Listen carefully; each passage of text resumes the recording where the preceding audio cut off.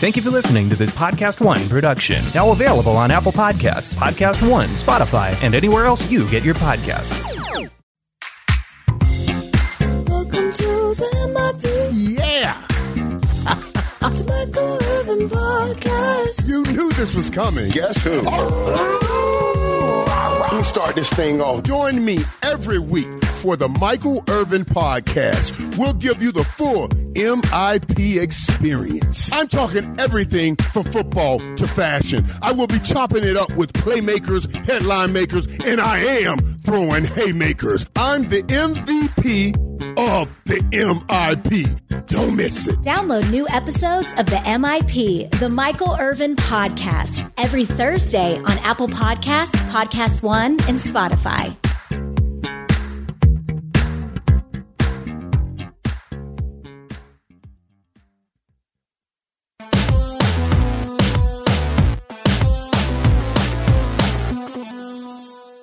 Welcome to Real GM Radio. I am Danny LaRue, your host. So happy to have you with us for this episode. My guest is Adam Mares of DNVR, one of my go-to people, especially when I want to talk about the Nuggets, but honestly when I want to talk about anything. And had a great conversation talking about Nikola Jokic's MVP season, Michael Porter Jr.'s sophomore campaign, where the Nuggets go from here, and so much more. Quick apology. I didn't notice at the time, but my microphone cord was loose, so I was actually using my computer's mic rather than my actual microphone, so the audio quality is a little bit worse on my end than usual. Should still be, good enough, but just wanted to note that at the outset, and apologies for that. Conversation runs about an hour. Hope you really enjoy it. Thanks so much for coming on. Thanks for having me on. Yeah, you are a more, you've always been in demand for me, but you're a more in-demand guest right now for a variety of reasons. One being that you are, as always, a great podcast guest, but one of them being that the team that you follow the most closely has the presumptive and deserving MVP on it. And while Jokic has been great for years now, this is something Nate and I were talking about in terms of whether Jokic should be heavily considered for most improved player. And I guess instead of putting my thoughts on it first, I will open the floor to you. How do you think about Jokic in the most improved player conversation? Well, first, let me say it's funny you said, in demand, because when the Nuggets got Aaron Gordon and they immediately went on a winning streak, got some impressive wins, there was a week there where I was getting the phone calls and texts nonstop and, hey, can you do this? Are you interested in doing this? And I was like, oh, man, this is great. The Nuggets center stage, I get to come here. And then when Murray went down, it's like, okay, they all stopped. And the Nuggets moved back to the back burner. And it's like, oh, geez, it was a fun week. But to answer your question about Jokic, this is a funny one for me, to be honest, Danny, because there are aspects of his game that have really improved, namely just his aggression as a scorer. And I think a lot of that does come from his body. It's funny. He had a funny quote as the season began maybe it was actually in the bubble where somebody asked him about losing weight and have you used to talk about how your weight served you in the post. Do you miss it at all? And he said, yeah, that's just something I said so you guys wouldn't keep asking questions about it. That's amazing. It's just like the most hilarious answer. And I actually think that's the biggest difference is before he could be this level of dominant, but sort of like pacing himself. And now he's just, it's not inconsequential that he had the second shortest offseason of anybody. The Lakers and Heat had the shortest, but him like a week less than them, came in better shape, the best shape of his life, and then is going to, it looks like, knock on wood, play in every single game this season. Because I do think that Jokic is one of the best conditioned athletes in the NBA. And it's funny that people won't say that, but I'll say it because I watch the guy play 34, 35 minutes a night every single game and play at a high level even into the fourth quarters. Yeah, and unlike some people, when he commits what Nate and I call Eurofouls, even though Europe has basically legislated them out, his are more frustration rather than fatigue. It's more like, hey, I'm pissed off, I don't want to do this, or like I want more time to yell at the refs, rather than oh, I can't make it down the floor, I'm just gonna and there are some guys who do that, and as long as it doesn't get you into problems, it's not the worst. I don't love it, but get in there. But you brought up something in there. Playing in every game, or close to it, if he ends up missing one for some sort of judicious reasons, that's an important part of his value. But also Jokic playing 35 minutes a game, like that's another. It's when you talk about, like, this came up, most improved or most valuable player is value. Being on the floor is not only is it, hey, you're a great player, like being out there is better, but also that's fewer minutes that the team has to manage without you. And the Nuggets backup center roulette has been notable this year. Now, some of it looked worse just because they didn't have the kind of the Green Millsap combination as available, and so then you had to trust the other guys more. But 35 minutes a game for 69 games so far, and that will bump up, the games played will bump up. Minutes per game, we'll have to see. And that, that if a player is the most valuable or in the conversation offensive player in the league, being on the floor for over 2,400 minutes in a 72-game season is exceedingly important. And that has been even more important, I would argue, for the Nuggets just because in the, let's call it the last couple months, just because of the other absences in the front court. Now, if you were to tell me that basically any other team, their starting point guard and their backup point guard would be hurt at the same time, one out for the season and the other out for indefinite periods of time, you'd be like, oh, their offense is going to be completely screwed. And a part of what makes, the value over replacement player is that Jokic he's the hub. He can run the offense. So not only is it, they've survived. I mean, they've done better with Jamal Murray out than I ever expected. But can I speak to one aspect of that though, real quick? Sure. Because I think it actually hints at part of Jokic's value. It's his adaptability, and I think this is the big thing: is he did have a specific style of playing when Jamal Murray was on the court, and it was a lot of two-man game, a lot of pick and roll, a lot of back and forth between them, but it wasn't just Murray went down, as you mentioned, also Monte Morris, also Will Barton, the starting shooting guard, and then also now PJ Dozier, the backup shooting guard. So the entire first string and second string backcourt going down. And you talk about, well, now Michael Porter all of a sudden has really stepped up, and Campazzo has really come along and looks great. And it's a testament to those guys, but I think it's also a testament to Jokic to saying, okay, I can't play the same way with Campazzo as I did with Jamal Murray, so I got to play a different style. But immediately, and when I say immediately, I mean literally the next game, changing the style of play to fit those guys, and it's succeeding. And I think that's the one thing people probably, unless you watch every single night, you just think it's like, oh, they're doing the same thing, plug a new guy in. Like, no, the Nuggets have reinvented their style of play around Jokic. He's still the hub, just a hub in a different way, and it works almost as well as it did with Murray. Yeah, which is truly incredible. And Jokic is it's so interesting that the top, like, as I see it, and I know that there are others who disagree, and more power to them, that to me the top two players in the MVP conversation are Jokic and Steph Curry, both of whom are these supernovas offensively that have defensive limitations, and we'll get into that for both of them. But part of what I love about that race, and it gets into part of why I love basketball, why even though it was the sport I got into last, it's been what my analysis is in and everything else, is because these two unbelievable talents both built completely differently, and they succeed in very different ways, albeit in, there are elements that you could say are somewhat similar.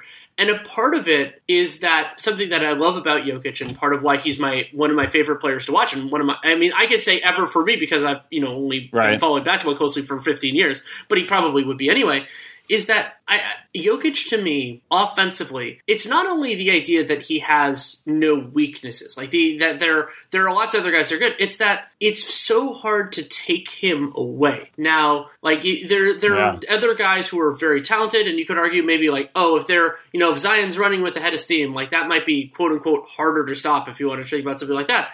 But the thing with Jokic is, you can think about it in terms of the players and the schemes that you want to put on him. So there are other bigger dudes where, if you want to go back to Dirk or Kristaps Porzingis or, wherever, okay, put a smaller guy on them, their handle isn't good enough, they can do other things. Or put somebody really big and they can't move them and something else is going to happen. Or they're a bad free throw shooter, so you can do Hack-a-Shaq or Dwight Howard and all that kind of stuff, and you'll take them out of their game. With Jokic, none of those exist, as I can think of it. And you know his game better than I do. Can you think of any? Well, I mean, he's got to. The one thing is you've got to have enough guys that can punish the double team, because I do think that what's going to happen in the playoffs, my biggest fear is that they're just going to send 2 and 3 bodies at him and really muck up the cutting lanes, and then just dare Campazzo to shoot, and some of the Aaron Gordon to shoot at volume and this or that, and just live with it. And when I say live with it, I mean honestly not even running out at those guys. And that's the one thing. But this, you're kind of hinting at what I'm getting at with the adaptability thing, which is in the macro level. Okay, we're going to completely change our style of attack, and we're this type of team now. It's almost like Tim Duncan had the early low post bruiser type player, and then later on they became the beautiful game, and he was the fulcrum of that as well, just in a different way. Jokic is doing that in one season, but he also does it possession by possession, and that's what you're getting at. Like, you throw a big on him, okay, we're going to come up top and run pick and roll, we're going to do this and that, or I'm going to work the elbows, or if I have to, I'll post him up, but we're going to try other stuff, and you switch a little to him, okay, I'm going to go down to the block, I'm going to send a double, okay, I'm going to kick out, or I'm not going to double, I'm going to score. He just has he can adjust his game on the fly based on who's with him and how the defense is guarding him in a way that is not quite 100% perfect yet, but it's more perfect than it's ever been in terms of he feels very confident in whatever situation you're giving him right now. And he's honestly unique in that. He's less, maybe the funny thing about contrasting him to a Joel Embiid or even say an Anthony Davis or LeBron James or someone like that is those guys are sledgehammers. The thing they do best, it's very difficult, if not impossible, to stop. But with Jokic, it's not that he's a jack of all trades, because he's better than a jack of all trades, but he's maybe less of a sledgehammer at any one thing. He's just so good at everything. Right, and that has been you've brought up the adaptability, and it's not only the physical part. I mean, like being big, even though he's much more slender than before, but just being a tall dude means that if you can, with the way that Jokic uses leverage and everything else, like he does a better job of attacking size mismatches than a lot of other players.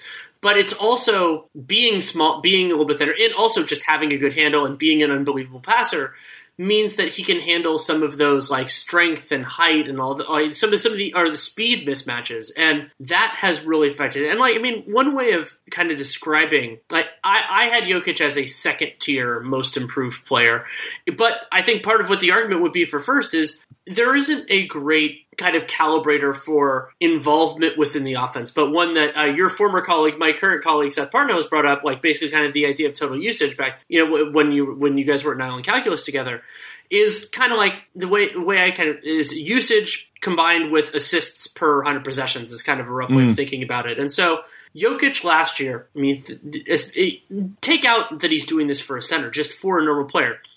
27% usage and had roughly 11 assists per 100 possessions, and then he turns the ball about 5 times per 100 possessions. This year, ramped that up to about 30 usage, 12 assists, because assists don't count in usage as Basketball Reference does it. And then turnovers haven't gone up, they've actually gone down a little bit. So to be able to he is a materially larger part of their offense than he was before. And that's actually a parallel with Joel Embiid. And then the other parallel that both these guys have is that they've done that. They've become a larger part of the offense. But they've done that while also becoming more efficient individually, which is incredibly difficult. And so for Jokic, the jump from being, and again, this is only individual offense, from 60.5 true shooting to 65, even if this is a more favorable offensive environment, that is gargantuan. Like, that is game-changing for the league, and not that every possession Jokic has ends in a shot for him, but to be able to convert those opportunities so much more regularly, making more threes, doing better from 2, getting to the line more and making more from the line, like, all of those things are extremely important, not only for the Nuggets at full strength, but also at less than full strength. And the foul shooting is an interesting one because it's too small of a sample size. The last 10 games or so, Jokic has really started to get into the line a lot. And I'm really curious, just watching him, I'm really curious if he's sort of learning, like, okay, this is what they want to see to draw fouls. His finesse game, I talk about this all the time. If you look at the guys who shoot the most in the paint but get the fewest foul calls, it's Valanciunas, it's Vucevic, it's Jokic. What do they all have in common? They're below the rim finesse post players, and that just doesn't, for whatever reason, just doesn't generate a lot of fouls. And I think Jokic is kind of learning, like, okay, he's learning better the balance between go up and try to finish this one and go up and try to get the contact on this one. And just the last 10 games, he's been getting double-digit free throw attempts. And I'm curious to see if that holds going forward. You talked about his size and being skinny, though. One thing that I think is important with him, he has very wide shoulders, extremely high reach, and really wide hips. So as much as he is skinny and he's really trimmed down, he's not skinny in the way, Giannis is skinny or Nerlens Noel. Or Nerlens Noel or one of those guys. Like, he is thin, but he has just a wide frame. And when you put a PJ Tucker on him, Jokic's spin, because of how wide his hips are, like his spin move forces PJ Tucker to shuffle his feet 4 times, just to keep up with the width of him. And that's even different. I think maybe the closest comp to him in the NBA currently is Domantas Sabonis.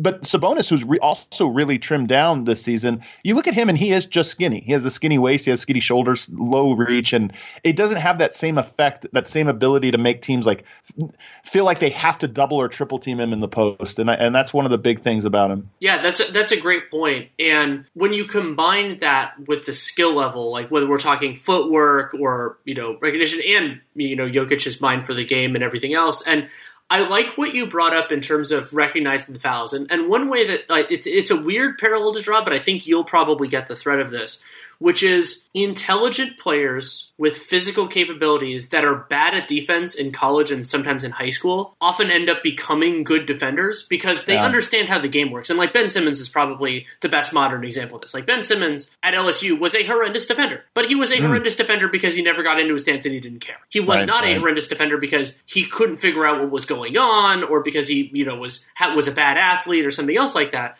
And so with Jokic, I think the way that I would describe it, and I've seen a little bit of what you're talking about, I think you've seen more of it than I have, which isn't a surprise, is that when you have, when you have somebody who's thinking about this stuff a lot and who cares about it a lot and who is very adept at the different elements, mental and physical, you start to realize, okay, what is different about what I'm doing? What is different about what they're doing? And at a certain point, you move away from the refs are out to get me and say, is there something structurally, tactically, physically that's different about it?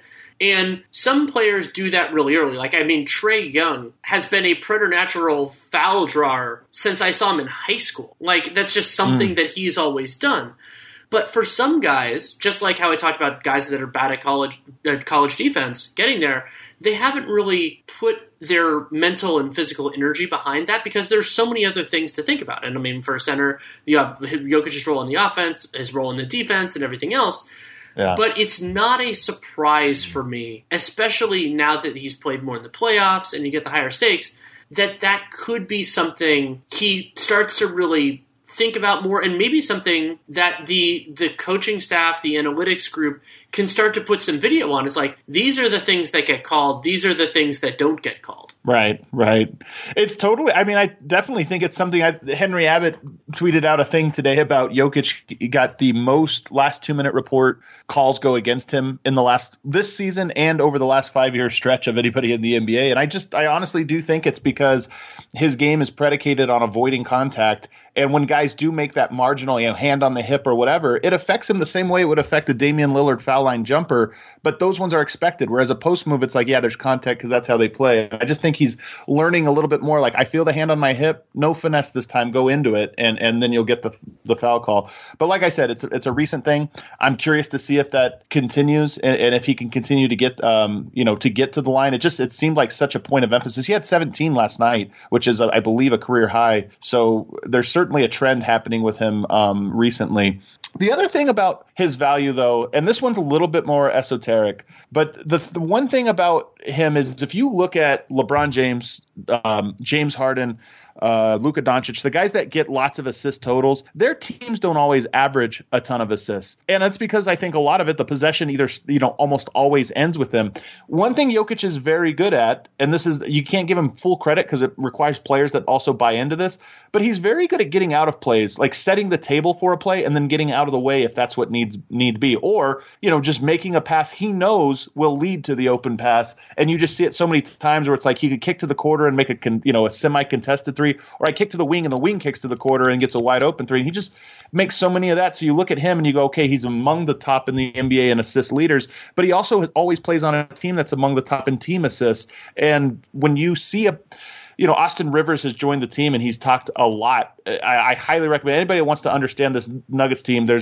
I think it's pinned to my profile, an interview with Austin Rivers after a game where he's just talking about the culture that Jokic and the Nuggets have established and how it's unlike anything he's ever seen. I think that's another part of value that maybe it's marginal because it's hard to quantify, but it's something that is very real. That Jokic has led Jokic and Malone and the Nuggets have led to this culture in Denver where guys really do seem to be willing to sacrifice. Michael Porter, high volume shooter, he's bought into the system. Like all these guys have bought into sacrificing certain aspects of their game, and I really do think it's one of the things that people should look at when they look at Jokic. The way I like to describe that is kind of the ecosystem, and that there are different ways that teams can succeed. And there are also, there are some offensive players that are more or less valuable. I think it's a shame that Harden has missed so much time this year because we kind of got to see both parts of it to an extent. I mean, we already knew exactly what he was in Houston, but and that's not to say that one approach is significantly better. There's also some elements that's just like, who else do you have? Like the Mavericks don't always have the greatest collection of passing around Luka, and you can get away with that. Sometimes you do that. I mean, we're seeing some of the challenges for the Warriors offensively, not having that. I mean, the first 15 games of the year when nobody else knew what was going on and they were just not passing the ball and everything. You know what? This is what's funny though, because I think there's something to this Warriors thing. One of the conversations around the Warriors of should they change their style of play dramatically because they don't have smart players that are capable of and skilled players that are capable of punishing. But I think a little bit, yes, they have tailored their game and changed it a little bit. But I think part of this was it's hard to teach players how to play. You can't do it in 1 week or 1 month. It takes an entire season. And now you're looking at a Warriors team that is a much more fine-tuned, guys understand. And look, part of this is injuries. Wiseman probably was going to take more than one season to kind of get this. And so injuries have maybe fostered it. Kelly Oubre went down for a long period and they played some of the best ball. So some of this happened with them. But I do think that but I think people are too quick to say, oh, we have to change this. The best style of basketball is is a more balanced approach. You're right that not every team can do it. And if you have a Harden or Luka, it makes sense to keep the ball in their hand. But if you can foster an environment where every player is allowed the opportunity to flourish, you're going to have some bumps. And maybe it'll end up killing you down the road if you can't get over the hump. But if you do get over the hump, you do become the best version of yourself. And I think the Warriors are seeing that with some of their how they've looked better over the last several weeks than they did in the middle and early parts of the season. And I think Denver is another team that's just like that. Would it be better if you just posted Jokic? Probably early on when they couldn't get things going and it wasn't looking great. ISO MPJ, run pick and roll here. But instead, over time, they've developed this ecosystem, as you put it, where the guys do just feel, it's grown into a thing where all of a sudden Campazzo and Dozier and how many Nuggets players look like real players Shaq Harrison looks like a real player and he's been cut from 2 teams this season. So I think there's something about that ecosystem that brings out the best in players that are a part of it. Yeah, I think you need to get players to buy in, but one of the easiest ways to get players to buy in is succeeding. Just like in anything else. And so, the Nuggets making the conference finals last year. Also, they had a great offense long before that was the case. Before I want to talk a fair amount about Michael Porter Jr., but before that, Jokic's defense is obviously an important. It's an important part of the conversation, both in terms of MVP, but also getting in stuff to best player in the NBA and all that. Do you feel like the criticisms, some of them have been levied by me and by Nate and other people, do you think of that as fair? Do you think of that as or are there nuances that are being lost because you watch so much more of him than I get to? No doubt. Especially he's my friend, so I want everybody to know I can say this, but I think Nate Duncan's probably in my opinion, the most off base in his criticisms of Jokic as a defender. And he's been pretty loud about that, especially this season. I've said this a lot. He's really bad as a last line of defense, like we're going to funnel everything to you. But that's not the only style of defense in the NBA. And I think we're seeing more and more teams that can succeed in different areas. And here's a take for you, Danny, that I've been kicking around a lot. And I think that it's becoming more and more evident as time goes on. I think we're actually overrating a lot the value of the rim protector and underrating a lot the value of the perimeter containment. And it's funny because the guy you compare Jokic to the most is Joel Embiid because, he's the two-way player, this or that. Embiid missed, 10 games, 11, 12 games in a row, and the 76ers were dominant. They went up, 7 points per 100 possessions. Yes, it's a small sample size, but they played the Clippers. They played some really good offensive teams and just completely shut them down because they have some of the league's best perimeter containing players. And when you have a 7'1" shot blocker behind you and you perimeter contain, you end up with an unbreakable line of defense. But so often guys think, I think analysts and even just people, when you watch the game, you think of rim protector, like nobody can contain in the NBA. So we got a rim protector that deters everyone. And I just think those two things play in such perfect balance, but they're often always credited as one and not the other. The Nuggets prior, when they had Jamal Murray and Michael Porter, had really bad perimeter containment. I mean, some of the worst in the NBA. As they've evolved to having, Campazzo and Shaq Harrison, it's funny that these are the guys they have now, but Campazzo and Shaq Harrison, they've been a lot better at containing on the perimeter. And I think, I think that you're going to see a much better defensive team from the Nuggets in the playoffs this year. And a lot of that is Jokic, who has, in my opinion, a very Marc Gasol-esque ability to sort of play up the court and keep guys away from turning the corner. If they do turn the corner, you're cooked. But if he can keep them from doing that, he can be very good. So 2.8 deflections per game. That's about, I think it's top 20 in the NBA. It's right there with like a Draymond Green or a Kawhi Leonard. He does a lot of things out on the perimeter with his hands that generate a lot of turnovers. He just doesn't block shit. He's bad at the most loud parts of defense. He's also bad at the things that are the easiest to quantify, which is a functional challenge. I mean, that's what you're getting at with the rim protection. It's not only, like the start. I mean, the argument, I think, the thing that's most, I think you brought up Embiid, and Embiid's a fine one to do is, Gobert is the defensive player of the year. But he's also, that's not why he's the defensive player of the year, but he's very good at those specific things, blocking shots at the rim, deterring, defensive rebounding, I think of them as the big man things. And it's true that when somebody is not good at those things, and Jokic, defensive rebounding, I'll draw a separate line from that because Jokic and his teams have generally done very well in the defensive glass when he's been on the floor. So there's kind of two things here, one of which I'm in line with Nate on, one of them that I'm not. Well, which is when you can't do that well, you have to do something else well. But there are other things that you can do well, and I think that's what you're getting at with the perimeter containment and everything else.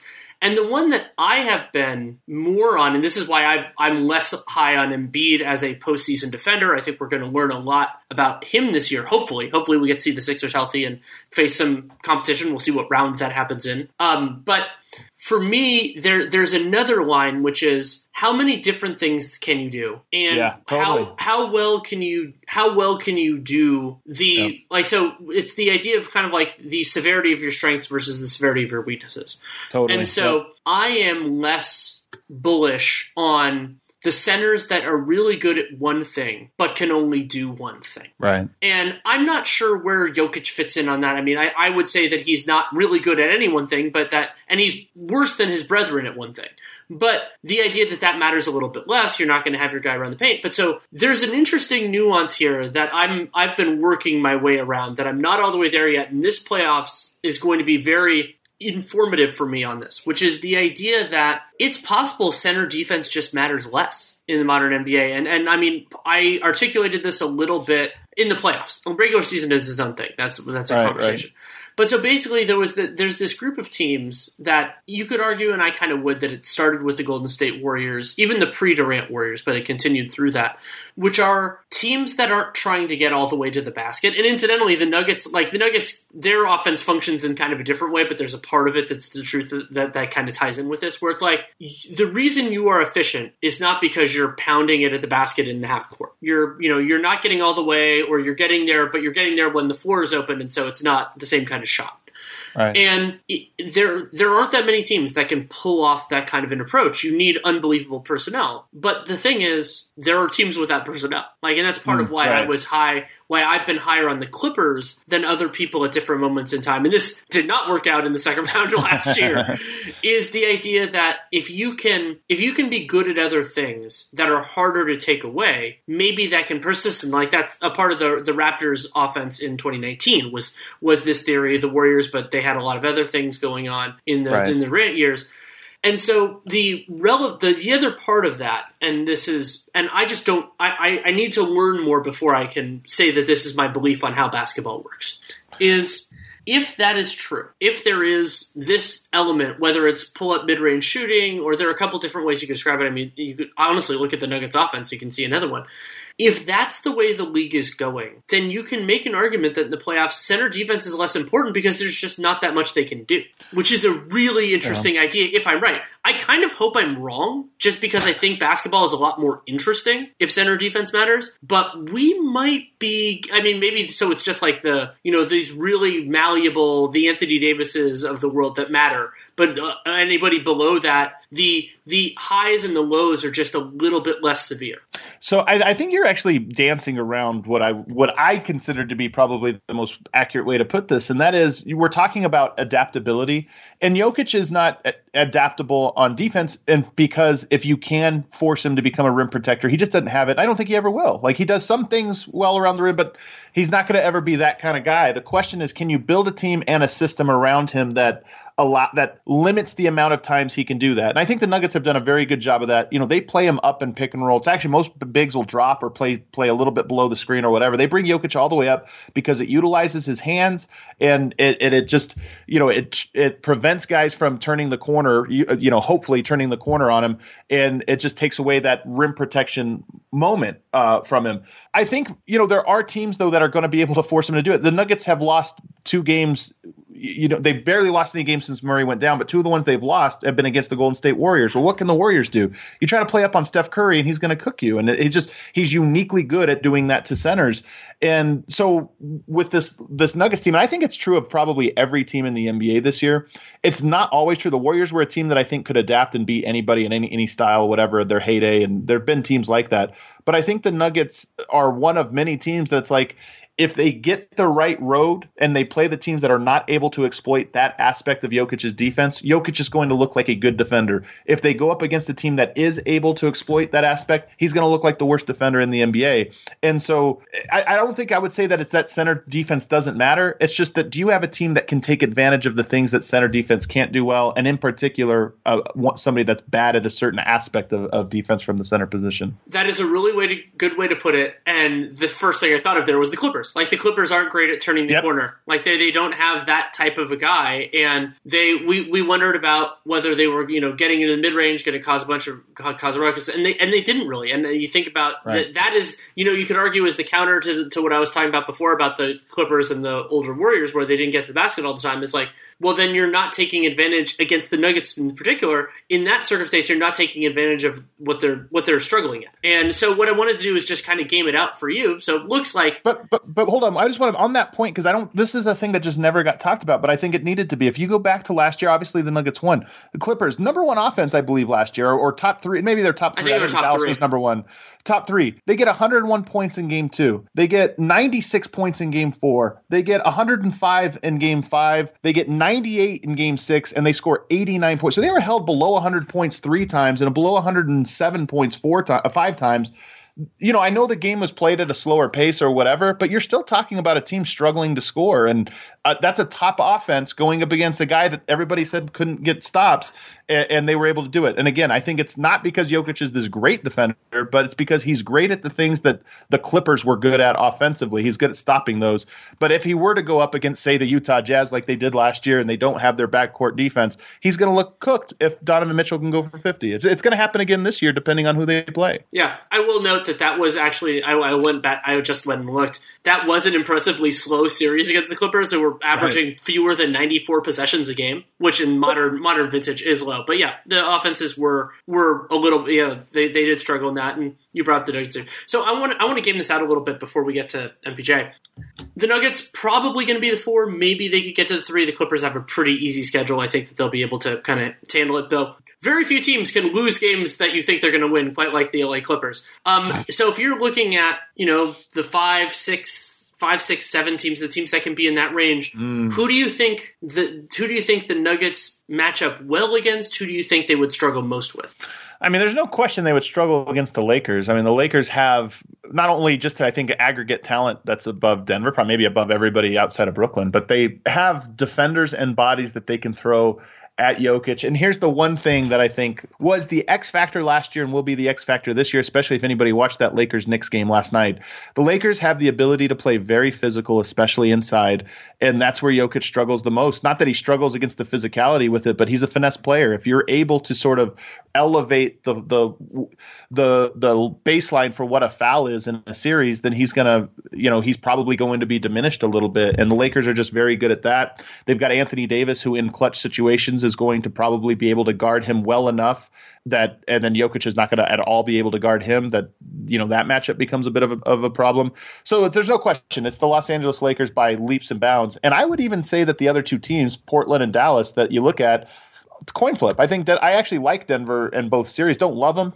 We'll see how teams are able to sort of shut down Michael Porter or whatever. But Portland and Dallas are two teams that I look at and say, okay, those teams are on par with Denver. They're very flawed, as is Denver. And, Denver has a great chance against both of them. Yeah, I was thinking about your theory of the Nuggets defense, and Dallas is a fascinating component because if you think about kind of some of their base alignments, they don't really have great guys at turning the corner. Like that is something right. And they're a very Seth uses the term heliocentric. They're a very heliocentric team. Luka has to do so much. Jalen Brunson when he's on the floor, but Brunson's more of a bench guy than anything else. And the Blazers succeed in a different way, but also their defense is unbelievably terrible. Right. It's been better when they've been able to have, Covington and Nurk and some of the other guys on the floor. But Jokic will take his former teammate out to the deep water. And also the Blazers bench defense is just abysmal. And that would be a real, that is like an underappreciated storyline of their playoffs is just going to be like, now that they have these better starters, they're playing Cantor and Melo, and Nurkic is available. They're playing Cantor and Melo together again, and they've been absolutely getting caught on fire in some of those minutes, so that's going to be a challenge. And there isn't really a way to fix that. Just kind of have to do what you're going to do. But let's get to MPJ. I think but one thing about Denver's bench is that their bench is elite defensively, but they really struggle to score. And so you get a defense in Portland that can't that they can't really get any stops. So it's the old movable object for stoppable force or whatever. Yeah, that would be very weird in a series between those two teams. And also, I think how Rick Carlisle, if it's the Mavericks, uses Jalen Brunson, because Brunson, I think if they primarily play Brunson in minutes when Millsap and JaMychal Green are on the floor, I think he could run into some pretty big problems, because Brunson, he doesn't really create a ton of separation. He has been this unbelievable finisher around the basket, and it's not like those guys are super tall, but they are good defenders. And so, will they be able to create enough advantage? Because the Mavericks at times have the limitation, which some other teams have, of not having enough kind of capable dribblers and passers. And I think that could end up being a problem against Denver. Both those series, if it's those two, absolutely fascinating. And the good news for Denver is that it looks preliminarily the Mavericks and the Blazers are more likely than the Lakers. We don't know anything for sure as we record this on Wednesday. We'll have to see. One quick note on Dallas, though. When the Nuggets acquired Aaron Gordon, one of the things I kept hearing was, have you watched him guard Luka? Have you watched him? He guards Luka better than anybody in the NBA. So, I have no idea if that'll hold up in a playoff series, but I do know that name specifically, Luka, was a guy that they pointed to as he's just really good at guarding him. So, it's interesting. That makes some intuitive sense. I've made the analogy before that, to me, the guys that are best on Luka, it's sort of actually like James Harden, where the better way to do it is with length, as long as you're quick enough to do it, because then you can, some of the stuff, that was, so there was Durant and Harden is where really this came to mind for me, was you're not really going to kind of stay in front of him in the same way, so you kind of want to be a little bit back and contest. Aaron Gordon's a pretty good player for that. He moves his feet well, and he's strong enough that Luka's not going to knock him into the stanchion. He's actually really strong. That's one of the things I didn't realize about him. But he's stronger even than what he looks, in my opinion. He was. Because he was a lot skinnier when he came into the league. I think that there are various things where you have these holdover expectations, and I think that is one of them. Is how strong a player is. And Drew Holiday, for example, is a lot stronger now than he was when he came into the league. And so there are lots of those that it kind of. Players' bodies change, and sometimes it's not even in the ways that are as obvious, like Jokic getting a whole bunch skinnier. It can be your core is a lot better, you've worked on all this kind of stuff. There are various examples. Yeah.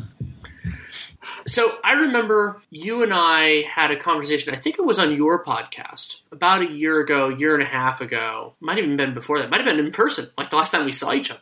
And we had this conversation about how the Nuggets shouldn't trade Michael Porter Jr. because Michael Porter Jr. was their ceiling. Because that he was, I think you're the one who said this well, and I've adapted part of it since, is basically the idea that, and I think even with Jokic's improvement, I think this is still true, that if they were to become a true like title contender, it was going to be Porter Jr. becoming something truly great that propelled them to that place. Yeah. 100%. I think, I mean, I can't say that I can take the dub on this one because we still don't know what Denver, is with Michael Porter. And sadly, we might not know for a year or two until Murray is back and healthy. But I think that this was one that the people that watched Porter Porter reminds me so much of Jokic back in 2017, where you watch him one time and maybe you go, okay, he can make shots. But you watch him every time and you're like, wow, this guy makes shots like very few players do. And there's the aspects of the game that he is weak on are the aspects that are most likely for a player to improve on as time goes by. And again, they're loud defensively. Last year, he was a turnstile in the playoffs, and it wasn't until he got benched that the Nuggets started to win that series against Utah. And all those things were true. But what's also true is that's his rookie season. And what's also true is he had one of the most efficient shooting seasons last year of anybody in the NBA as a rookie. And if you just go through and watch the shots that he was taking, the degree of difficulty was higher than average. So he was taking an above average difficulty shot selection and was one of the most efficient players. And now that bears out this season, where you look at some of the stats you run through with him and you just go, wow, how many games does he shot over 60%? How many games does he have 4 threes or more? And then you watch those shots and you go, okay, some of those are wide open because of the offense, but a lot of them are not. He's just so tall and whatever that he really does look like the type of player that breaks defenses. The type of player, then obviously Steph Curry is the number one guy of this, but one of those players where it's like none of our schemes matter because to guard him means we have to compromise everything else. And if Jokic gets to attack a compromised defense, he's just so good. So Michael Porter, to me, it was very obvious from some of the very first games, like maybe the first month and a half where he got real minutes, that it was like, this is a guy that nobody you can trade for, realistically, you could trade him for, is going to elevate their ceiling like him if he hits. And now that he's starting to hit, I think everybody is coming to that conclusion. Agreed wholeheartedly. And there was this scuttlebutt after the Nuggets played the Nets. Somebody, I think, asked KD about kind of the Porter Jr. And Durant made a point, which I would fully agree with, that they don't play very similarly. And I think with Porter Jr., the best analogy I've heard is that he's not quite the same in terms of a couple of important elements that we might get into, but the better analogy is to Durant's former teammate Klay Thompson, like in that they do so much. I want it on the record to say that I've been making this comp from almost like the second week of his NBA career. Yeah. It's honestly a more perfect comp than people realize. It is, and so with both of them, there's this wonder about what they could do if they had the ball in their hands more, like that we've periodically seen that with Klay. And I mean, I remember pre his injuries, I saw Michael Porter Jr. in person I think the first time I saw him was at the Hoop Summit. I don't think I got to see him at the youth levels before that. And I was just like, holy crap, like this guy's just a destroyer. Like at that point, his on-ball game was really good too. His jump shot's always been clean. But the on-ball game, and we'll see. I mean, maybe that can come back. Like there have been guys that you kind of start at the base and then you work your way back. But with Porter Jr., we'll see. We'll see where the kind of the full end game motor is. But like when you release from where he releases from, and the way that he navigates within an offense, it's so hard to take away. And what I think some people don't appreciate about Porter Jr. is that somebody who does what he does offensively, you could put in any system in a way that I think is more transferable than somebody like JJ Redick, where like Redick's a wonderful player, not trying to denigrate the dude at all. Part of it's because Porter Jr. is taller, but another part of it is because I think there are just more possibilities. I think he's a much better transition player, for example, but also just I think that there are more wrinkles, and I think there's the possibility of more on ball that, MPJ probably not going to be a primary initiator, and I barely care about that at all. I think that he can do everything else well. He can and I'm very interested to see some of the finishing through traffic stuff as this game moves forward. some of that, but the tools there are just tantalizing. Yeah, I agree with you completely about not knowing what he will become in terms of an on-ball creator, because he has it's weird. His handle is not great, but it's very functional. Yes. Meaning he makes moves that don't, pop, but he just always gets around his guy. And I think it's because he has such long strides and he's a little bit quicker than he looks because he's so tall, that he beats guys off the dribble, even good defenders sometimes, and you're just like, that wasn't even a move. He just kind of went around him. And I don't really know how it works. But then when he does have to make a complex move off of the dribble, he's obviously pretty raw at that. So I don't know if Kevin Durant has such a great handle that's both functional. He gets one step around you and he can score, but also like he can dance with the basketball and do some crazy stuff and score. And I don't think Michael Porter will ever come that close to having that good of a handle. But he also, the thing that he has that even KD doesn't necessarily have to this degree is he is a very quick jumper. Yes. When he catches and goes into his jumper, you probably can't block it even if he was a slow jumper because of how high the release is. But the way he's able to get up to the top of his jump and release the ball, he's often shooting the ball before the defense has even caught up off of a screen, even if the screen wasn't effective, just because of how quick he is. And the fact that he's a 45%, now 44% career 3-point shooter, 45% this year on 6.5 attempts. I've seen enough to say I think that's sustainable. I'd be shocked if he dips below 40% in any season, even at volume. And when you can elevate that quickly and shoot that well, I don't know that you need the Kevin Durant handle. You probably just need the functional one that hopefully he'll improve as years go on. Yeah, and I wonder, sometimes when a player is so good at this, but is also physically talented, go back to Porter Jr. being the number one prospect in his class in high school, is where does he want his game to go from here? Where does the coaching staff want his game to go from here? Because I don't think he's ever going to be like an insane foul drawer, but I could see him doing well there. And MPJ's, his numbers finishing around the rim are very good this year, but when I've watched it, and you can correct me if I'm wrong, I want you to me it's been more that his spots are more finishable. Like, he's shooting 84% around the rim, but I don't think I haven't seen him do a ton of that around traffic. Like, he's doing it more like... He has really good touch. He does. So one of the things about him is he's really got great instincts for getting open. You could tell he's been focused on scoring his whole life because he's a very good cutter, and he's a very good second cutter. He'll come off a screen. If it's not there, then he makes a cut. If it's not there, he cuts again. And he's just very good at sort of constantly being in attack mode. And because of that, he does get a lot of shots at the rim that are mildly contested. And he's very good at sort of taking the contact, not finishing with a foul or with a dunk, but just finishing with a hang in the air or adjust his body to a weird angle and finishing it. And he just has a lot of finishes that you're like, oh, I wasn't expecting him to go that route, but he did it and finished. So I think he actually will be a pretty good finisher around the basket, but I do agree that I don't know that he'll ever be a great foul drawer because of his style of avoiding contact. Right. And maybe some of that changes when he's 25, if he gets stronger and everything else like that. We've seen other players with his build turn a little bit, though generally they don't get to. Aaron Gordon, incidentally, is somebody that I've talked about in this vein before. And MPJ, not a huge surprise that he's been so effective in transition, especially with the league pivoting to more three-pointers in transition. But that's something I was getting at in terms of the difference between him and Redick. And yeah, some of it is Porter Jr. playing more in this era than JJ, which things hadn't gotten all the way to that direction yet. But the way that MPJ can be successful kind of in the different phases of offense, and even though I think you could make an argument that, not in terms of volume, but in terms of efficiency, it's hard to think of a better circumstance for him to be in. There is a lot of malleability, and something that we've seen since Jamal Murray went down is that he can do really well with a larger role too.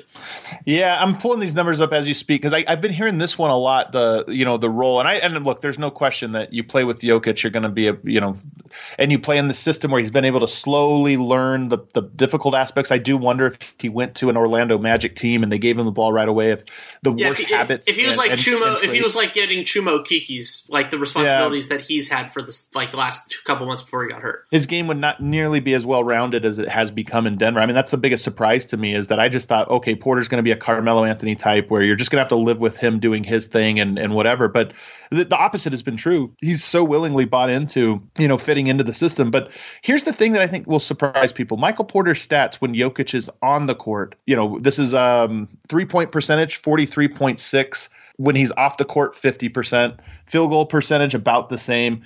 His and the volume, if you look at it per 36 minutes, obviously goes up when Jokic is not on the court. So he has actually been a really efficient player and scorer when Jokic was not there, when he's had to carry it. So I definitely agree in aggregate, but I think the degree to which that is true is probably a little bit less because he's just a great scorer. Yeah, he is. And I think that the malleability is an important part of this story. And I think it could increase with time. And there's no guarantee that it will. But I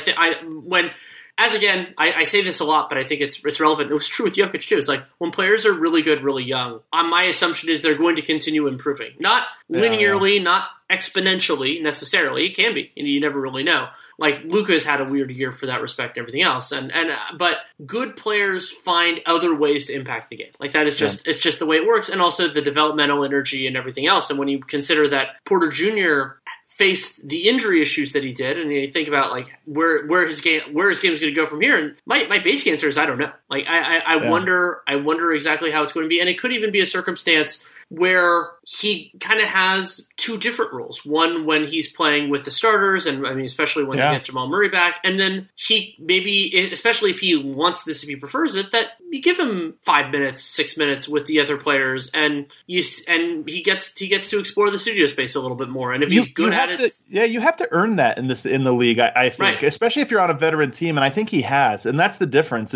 Was he capable of doing this last year? Probably. If you played him with the bench and he shoots it, 15 times a game, but they're whatever. Like he probably would have been efficient there, but I don't know that a team and his teammates would have respected him to the degree of, hey, no, he went through. You think about the resiliency of him missing his college season, getting a second back surgery, then coming to a Nuggets team where I thought opening night, his rookie season, we were like, is he going to start? Is he going to do this? He didn't even play for the first 2 months. Yeah, we talked about him maybe being a starter, and he didn't even get on the court. And then when he did get on the court, he played great, and then he goes back to the bench, and then he gets benched in the playoffs, and all of this stuff. Like he's earned his stripes, and I think you watch a guy like Jokic who he's got the genius to him where he doesn't understand why other guys don't understand what he does. Like he's almost impatient for people that aren't as smart as him.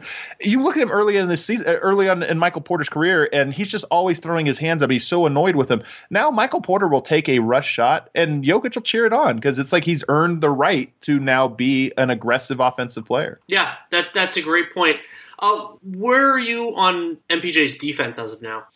It's funny because it's similar to Jokic where there's aspects of it that are really bad. He can't fight over screens very well still. I mean, everything to do with strength, he kind of gets bullied.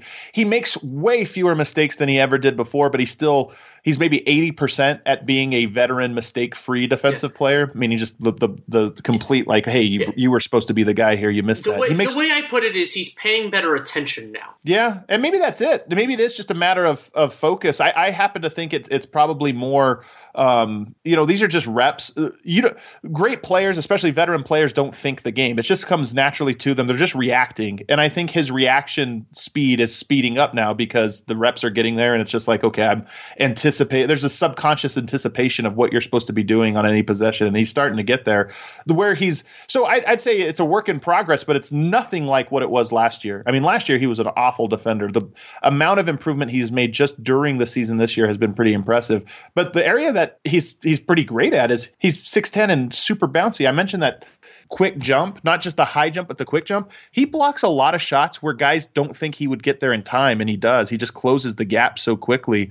So he's become this good like shot blocking help side guy. And so I think he projects to be a good defensive player in the next several years.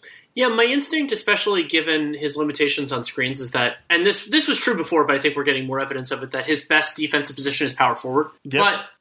But the thing that he's getting towards, and this is something that's come up a lot in like John Collins and the players, but Porter Jr. has better tools to play the three, is even if a power forward isn't a perfect defender, there are certain things that you want them to do if your defense is going to reach those thresholds. And I think the building blocks are there. And that's an important potential step for Porter Jr. And I'm not 100% sure that he's going to get there. I'm not 75% sure that he's going to get there, but I am more confident than I was before. And that is extremely important because now that he has worked his way into being an unimpeachable starter, I think Porter Jr. is going to make an all-star game soon.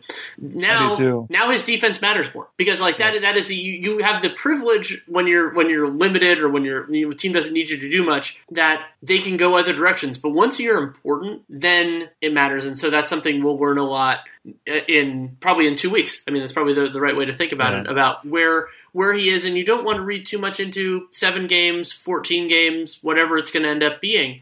But it will be a data point, that's for sure. And I think that the Aaron Gordon addition really goes a long way to unlocking Porter as a defender because Gordon has sort of the girth and strength, and he's also just a great on-ball defender to allow Porter to, regardless of what position he's playing, it allows him to guard a guy that's best suitable to his skills. If you only have one tall player, then like, okay, well, hey man, you have to guard Kevin Durant tonight because you're the only guy physically to do that. Now that you have a second one, you could say, okay, Gordon's got Kevin Durant, you've got the other guy, you got Joe Harris or whatever it is. And now it allows him to more likely be in his comfort zone defensively and take advantage of his skills. So to me, it's all ecosystems. The Jokic, it's funny because Jokic Porter, like, okay, that's not a great 4-5.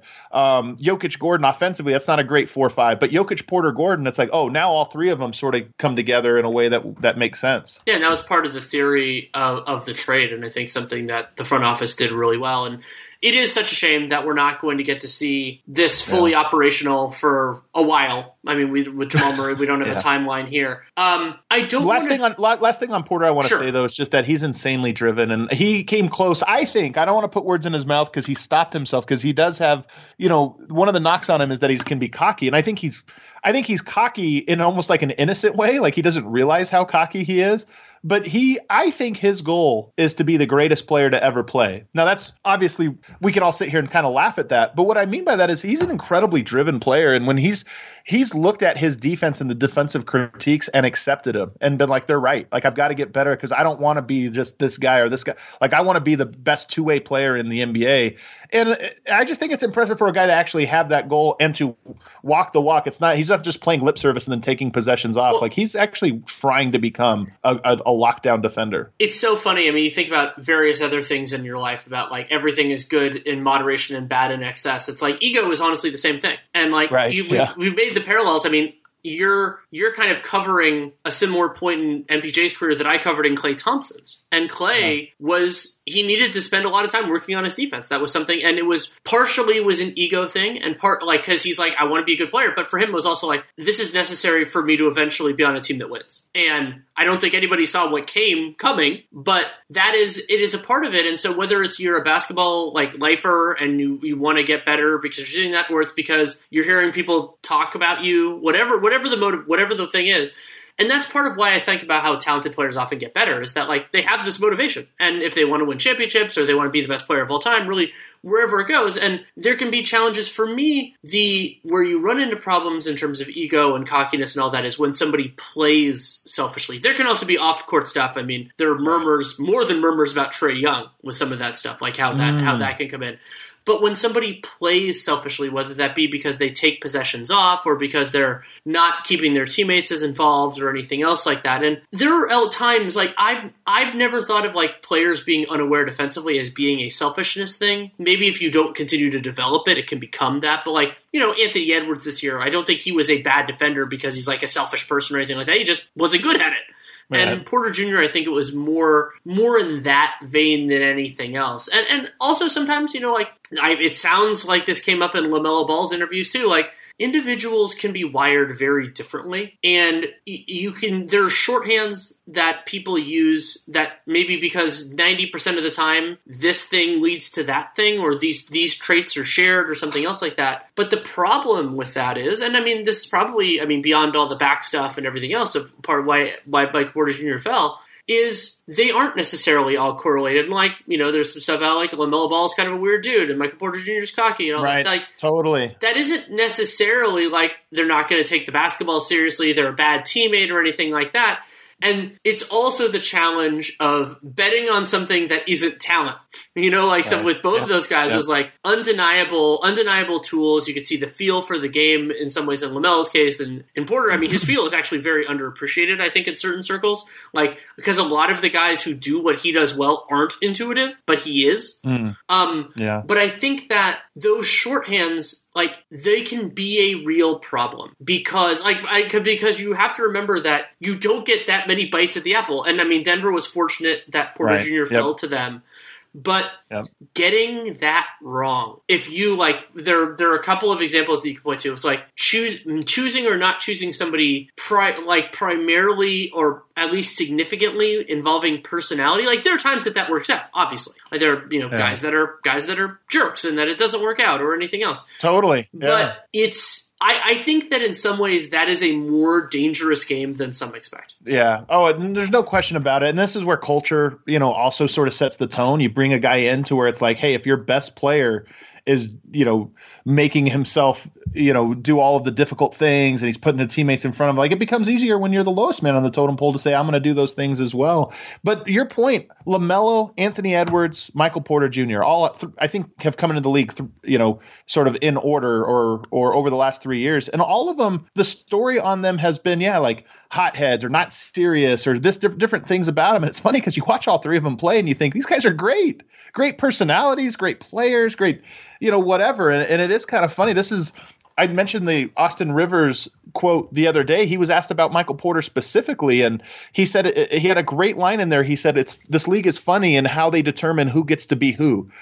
Meaning who's the villain and he's the cocky one and he's the nice guy and he's the fundamental or whatever. And sometimes there is a real correlation there, but sometimes it really is just one comment or one tweet or one post-game scrum or whatever. And it's like, oh, you're the guy that criticizes teammates. Got you. You're the locker room cancer. And he's just saying of Michael Porter, he's not like that at all. And I honestly, the more I get to interview him and the more I get to just kind of watch him play and hear other people on the team talk about him, the more I believe it. Yeah, it's absolutely fascinating.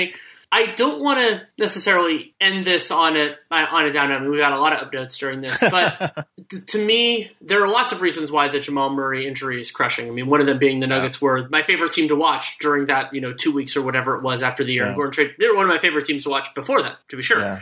They were special, man. I know it's funny, and it's going to be that team was. I was really believing for longer than I'd ever believed before in the Denver Nuggets. I just was like, man, it all comes together for him. But the thing that has me shook a little bit more, and you know my proclivities, is deservedly so, especially in Porter Jr.'s case because he's made so much less so far. Michael Porter Jr. and Aaron Gordon are in line for, in Porter Jr.'s case, a raise, in Aaron Gordon's case, a new contract, starting in the 22-23 season. Yeah. Jamal Murray and Nikola Jokic are already under contract. And in some ways, it is actually more difficult to manage this financial situation if everybody is worth their contracts. In a certain way, that's actually more difficult. And for those who know, the phrase that some people associate with me, because I did say it, is ownership is the biggest competitive advantage in the NBA. Yeah, and totally. What has freaked me out to my core is that all of these players could be exactly as good as we hoped individually and together, and that actually makes it so that their shelf life is shorter. Yeah. It's so true. I mean, building in the NBA when you're a team like Denver, it's so frustrating because obviously it takes time to build through the draft and you have to put in those years. And then by the time you're ready to sort of push your chips in, you get 1 year before then the money doesn't make sense. But you could answer that better than me about whether Denver could retain Murray, Porter, and Jokic. And, would it be hard to build around? Sure. You're going to have to really get a bunch of vet minimums and exceptions and rookies and whatever to build around them. But my thing is, those three, I think, offensively at least complement each other in a way that you almost can plug and play. If you told me a team that was Jamal Murray, PJ Dozier, Porter, Gordon, Jokic, and even Gordon, you look at and you think, yeah, he's a great fit because of some of his two-way things. But is there a defense-only version of Gordon that you could plug in there that would be just as good for Denver? I happen to think yes, because Gordon's shooting 20% from three anyway, and you're kind of paying him as this sub-star two-way player, but he's not for Denver at least. I just think you can probably get away with that. That's probably how you build a team, and then you have a good rookie off the bench, and you have a veteran minimum off the bench, and you got a Millsap off the bench, and you just have a couple of those pieces. To me, the power of the big three makes enough sense that the guys you plug in there are the cheap guys, the Shaq Harrisons of the world and PJ Doziers of the world, that I think you can make it work if you're just willing to pay those three guys. I think you can. It would be, in some ways, it would be a shame if they have to. But at the same point, we deal with the world as it is, not the world as it should be. I mean, to a certain extent, like there are certain walls that I have beaten my head against so much that I don't see the point in doing it anymore. I think everybody knows where I stand, and I'm not capable of changing it. If I could, I would. I want to see the best teams be together as long as they can. But I think that what you're getting at there is such an important point, which is that the importance of stars in many circumstances is the ability to put quote-unquote lesser players, whether you want to say more limited or more raw or however you want to put it, and still succeed. Like that is the, like if you want to say, Jokic, the ecosystem stuff we were talking about before, like how you can get into a lot of that. And the wish is always, and incidentally, it's generally in the modern era, it's those star players that also can bring other players into the fold, and that can make them either want to come or be happy and stay, however you want to make that work. And that is a very good thing for Denver overall. I mean, especially as long as these guys want to stick around. But it is a challenge to that point. So, like, the way that I would kind of phrase it is, as long as those guys stick together, their floor is exceedingly high. Yeah. And the capacity to spend, the way that I would put that is that it ramps up the degree of difficulty on the front office and on health. Like you have to have guys stay healthy and everything like that. And yeah, the health thing. Yeah. But let me interrupt real quick, because isn't this what the Spurs did for 12 years? They had three guys, and then they had three different eras because they shuffled the pieces around the three guys. Yep. And it even changed the identity, but your three guys were the same. And Tim Conley, this is what he's been great at. He hasn't necessarily been great. He found Jokic, that was big, and getting Murray at 7 was big. Michael Porter was kind of a no-brainer for them, but the way that their team is structured, the way their front office is structured, they're willing to take long-term risks in ways that most teams are not. But what he's really been great at, if you step away and say Jokic a little bit of a fluke, because I think even he would say that, he's been great at finding Monte Morris's and Gary Harris's and just guys, even Will Barton off the dumpster pile and Facundo Campazzo. And that's what they're going to have to do going forward. If you have those three guys, you're going to have to keep finding Will Bartons and Facundo Campazzos. And it reminds me so much of Boris Diaw. You remember Boris Diaw, how he got to the Spurs. He was in Charlotte, and they just weren't playing him. They thought he was a terrible player, and they hated him. And he wasn't. He just was in a place that didn't necessarily appreciate or understand his value. And you get him and you add him, and all of a sudden he's one of the most important pieces of a championship juggernaut. And I think Tim Conley and the Denver Nuggets are primed to be able to make those types of moves for the next 5-6 years if they're able to keep the big three together. I'm optimistic about that as well. And it's also important that to be able to flip some of those players, the identification part. So the example that I use here, you brought up the Spurs, is Jonathan Simmons, where Jonathan Simmons was developed in the Spurs system, became this valuable defensive player, 3-and-D, but lighter on the three. Yeah. And the Spurs made a bet. I think he signed with the Magic. And they basically made a bet of we'll do a better job finding another Jonathan Simmons than paying this one.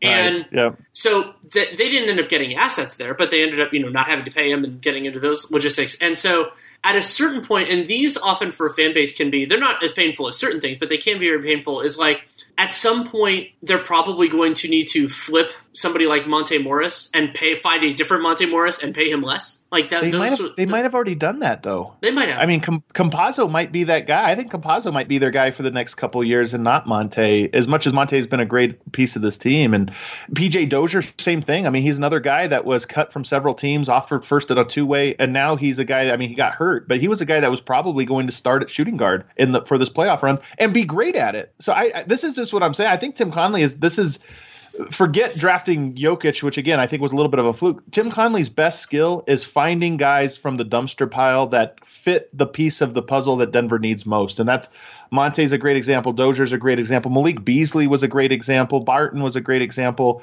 He just seems to find those guys that are second rounders or end of bench guys that are like, hey, but they have a skill set that can work here. Yeah, and that is going to be exceedingly important for the Nuggets, whether they increase the willingness to spend or not. And hopefully that works out. They better. Yeah. There's few like it's funny talking about the Cronkies, because so often like people are like, it's 2014 and it's like, oh, why won't they go into the tax to do this? It's like, because that team's not very good and Gallo's out for the year. Like, what do you want them to go into the tax on a year they're at best a 6 seed? Like, it doesn't make sense. they're in a situation right now where over the next 2 or 3 seasons, we're going to know whether they wanted to win or not. There's no, well, it didn't make sense to do this or that. It's like, no, you have a team that is so good that if you are just willing to pay money for, they are going to contend and maybe even win one. And where that money makes a big difference. Like there was the criticism that I levied at Tillman Fertitta, where it was like, if the Rockets had been willing to use their mid-level and go into the tax a little bit, they would have been, it might not have swung a championship, but it could have. Right, and like those are the ones that drive me the most crazy. I don't want the, mediocre Orlando Magic, or like, for example, like the trade that Karnisovas made with the Bulls. Like, I don't necessarily want those teams to spend aggressively. I want it that if you are a championship contender or at least in the vicinity and spending can make you better, I want you to spend. And it's so funny, too, because the draw between like going now or waiting or being patient or whatever, it's so much easier for fans and stuff to do. I do a podcast with George Karl. And it's funny. I love George. I think he's great. He provides so many insights I'd never would have thought of. But every time you present him with should you slow play and develop this guy or push it, chips in for a player, every single time he's like, push in and win now. You don't know what you have. Go for it down. He's a coach. He's a coach. And the coach mind frame is totally like, why worry about tomorrow when we can do something today? Even if the odds of us winning today aren't great, still push them all in. Push the chips in. Always push them in. And the Nuggets have have found a nice balance of that. But going forward, there's just no question. You got to push the chips in, man. Yeah, absolutely. Anything else you want to discuss? I'll open the floor to you, or we've talked plenty. We can end it here. No, I think it's good. I mean, there was way more to discuss when Murray was back. I have a question for you since you're not in Denver, and this is like a question that carries some baggage. But if you're in Denver, but when Jamal Murray comes back next March, and let's just assume he's fully healthy. There's no I'm not trying to talk about integration time. Let's just say he's back and hits the ground running. How do you rank Denver's players 1, 2, and 3 in terms of just like value? I mean, Jokic is 1. I don't think there's much of an argument there. So I would say right now, Murray 2, MPJ 3. But if I'm going to guess where MPJ is at that point, I think Porter Jr. might be number 2. And the biggest frustration, and I've had this with Jamal Murray forever, is the peaks and the valleys. Like it drives like his capacity to have just nothing burger games is, so it's not the analogy could be to like, and incidentally this came up with MPJ, it's come up with a bunch of young guys like when he was a rookie, of you think about the 5 good games and you don't think about the 5 bad games. Like when, especially like fans get chesty and all that type of stuff. And it comes I could pick somebody for every single team over the last 5 years where that's been the case. Jamal Murray isn't he's way too good a player to have that happen as often as it does. Totally. And even this year, there was, he got a little bit more consistent in the back half of the season when he was healthy, but the early part of the season, it was the same story. 10-point games, 12-point, you're just like, what happened? Exactly. And so I also think that, Jamal Murray, his defense can come and go too, but I think that that might be the next step for MPJ is also like becoming a more consistent defender and all that. So yeah, but part of why I love Murray on this Nuggets team is that if you can withstand the dips, and I'm hoping the dips get less extreme. Yeah, there is real value, and it's funny. Like we brought up Clay as a comparison for Michael Porter Jr. before. There is utility. There is something to having somebody whose highs are as high as his are, because the idea is like, oh crap, like this team is unstoppable. Like those having that type of player on a team that has a high floor is actually really useful. And I think that like, for example, like I think that's something different about, and we'll see where Jaylen Brown and Jason Tatum go with the Celtics. Like the Celtics, Tatum has some moments now where he's that guy. But generally speaking, and this is a big criticism of mine of Aaron Gordon's last team, the Orlando Magic. Like, granted, the Magic were a way worse team in every way than the Nuggets have been the last couple of years. But those are sometimes the guys that make things really interesting. And so I'm really I think Jamal Murray's foibles would actually bother me more on a worse team. And incidentally, they might even bother me a little bit more on a team like a tier 1. And maybe hopefully the Nuggets will be there when he comes back. But like, because then it's like, well, if you were more consistent, you might just be the title favorites. You would take some of the ambiguity out. But I do appreciate having somebody that volatile on a team that sometimes can use a little bit of that volatility. Yeah, I think And that's what's interesting about Denver is, Murray has been so up and down, and Porter has been pretty consistent, over this stretch, at least in terms of scoring. Just that you look at the numbers, he's 20 points or above in almost every game for the last 3 months. And that's just something Murray never really did. So I'm curious to see how that shakes out. When you are the point guard, the ball, you don't have to worry about the ball getting touches. You just naturally get them. That's one thing. I mean, this is on the horizon a ways, but it's one thing about how do they establish Porter versus how do they establish Murray next year when they all come together, because Porter has to be established with team support and Murray doesn't. And I'll be curious to see how that dynamic plays out. Yeah, absolutely. Well, thank you so much for taking time. Pleasure as always. That was fun, Danny. Yeah. Thanks again to Adam for taking the time to come on. You can check out his work at DNVR, which is such a cool concept, and I'm really happy that it's working out well for them. And you can also follow him on Twitter if you don't already, Adam_Mares, ADAM_MARES. Love having him on, love talking with him, and thought the conversation on Jokic's defense in particular was really interesting, and there are not many people as intelligent and thoughtful for me in the NBA world as Adam, and the fact that he knows this particular team so well is a real lifeline for me. And I mean, I watch the Nuggets plenty, but to get that kind of insight from somebody who I trust a lot is really valued. Hope you enjoyed the episode as well. If you want to support the show, there are a lot of different ways you can do it. You can leave a rating, leave a review in the podcast player of your choosing, Spotify, Apple Podcasts, really wherever. And you can also tell other people about the show. Word of mouth is very important. And subscribing, downloading every episode is really useful. Real GM Radio will never come out on a specific day of the week. It is just when I'm available, when my guest is available. And so that means subscribing is a great way to have it just pop in your inbox. You don't have to see a tweet from me or something else like that. You can also check out my other work. Nate and I are done with the League Pass NBA cast because there are no more League Pass Mondays, and so we're going back to the kind of like you call it the traditional NBA cast, and gonna have a new fun wrinkle with Hot Mike, but we'll have more on that at other points in time. And Dunked On still going on strong. Dunked On Prime Sundays/Mondays with Nate. That's the public episode, and then the other 4, and we might be modifying the structure a little bit for subscribers